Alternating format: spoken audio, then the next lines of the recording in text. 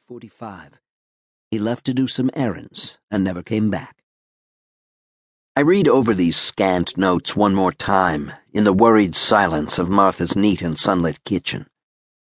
Officially, her name is Martha Cavatone, but to me she will always be Martha Milano, the 15-year-old kid who watched my sister Nico and me after school 5 days a week until my mom got home, gave her $10 in an envelope, and asked after her folks.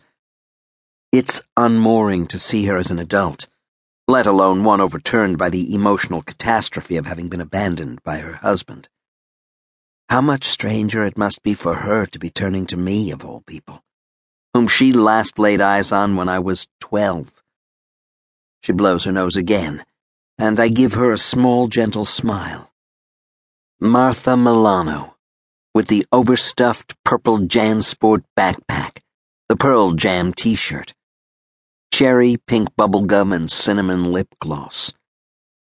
She wears no makeup now. Her hair is an unruly brown pile. Her eyes are red-rimmed from crying. She's gnawing vigorously on the nail of her thumb. "Disgusting, right?" she says, catching me looking. "But I've been smoking like crazy since April, and Brett never says anything even though I know it grosses him out. I have this stupid feeling like if I stop now it'll bring him home. I'm sorry, Henry, did you—" She stands abruptly. "Do you want tea or something?" "No, thank you." "Water?"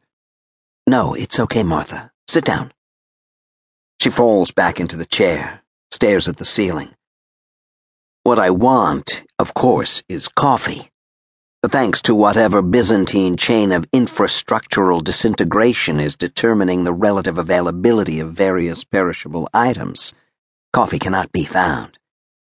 I close my notebook and look Martha in the eye. "It's tough," I say slowly. "It really is. There are just a lot of reasons why a missing persons investigation is especially challenging in the current environment." "Yeah, no." She blinks her eyes, closed and then open again. "I mean, of course, I know." Dozens of reasons, really. Hundreds. There is no way to put out a description on the wires, to issue an APB or post to the FBI kidnappings and missing persons list. Witnesses who might know the location of a missing individual have very little interest or incentive to divulge that information, if they haven't gone missing themselves. There is no way to access federal or local databases. As of last Friday, in fact, southern New Hampshire appears to have no electricity whatsoever. Plus, of course, I'm not a policeman anymore. And even if I was, the CPD, as a matter of policy, is no longer pursuing such cases.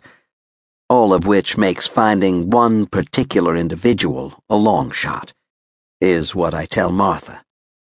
Especially, and here I pause, load my voice with as much care and sensitivity as I can, especially since many such people left on purpose. "Yeah," she says flatly. "Of course." Martha knows all of this. Everybody knows. The world is on the move. Plenty still leaving in droves on their bucket list adventures, going off to snorkel or skydive or make love to strangers in public parks. And now, more recently, whole new forms of abrupt departure, new species of madness as we approach the end. Religious sects wandering New England in robes, competing for converts. The Doomsday Mormons, the satellites of God. The Mercy Cruisers, traveling the deserted highways in buses with converted engines running on wood gas or coal, seeking opportunities for Samaritanship. And, of course, the preppers, down in their basements, hoarding what they can, building piles for the aftermath, as if any amount of preparation will suffice. I stand up, close my notebook, change the subject. "How is your block?" "It's fine," says Martha. "I guess." "There's an active residents association?" "Yes." She nods blankly, not interested in the line of questioning.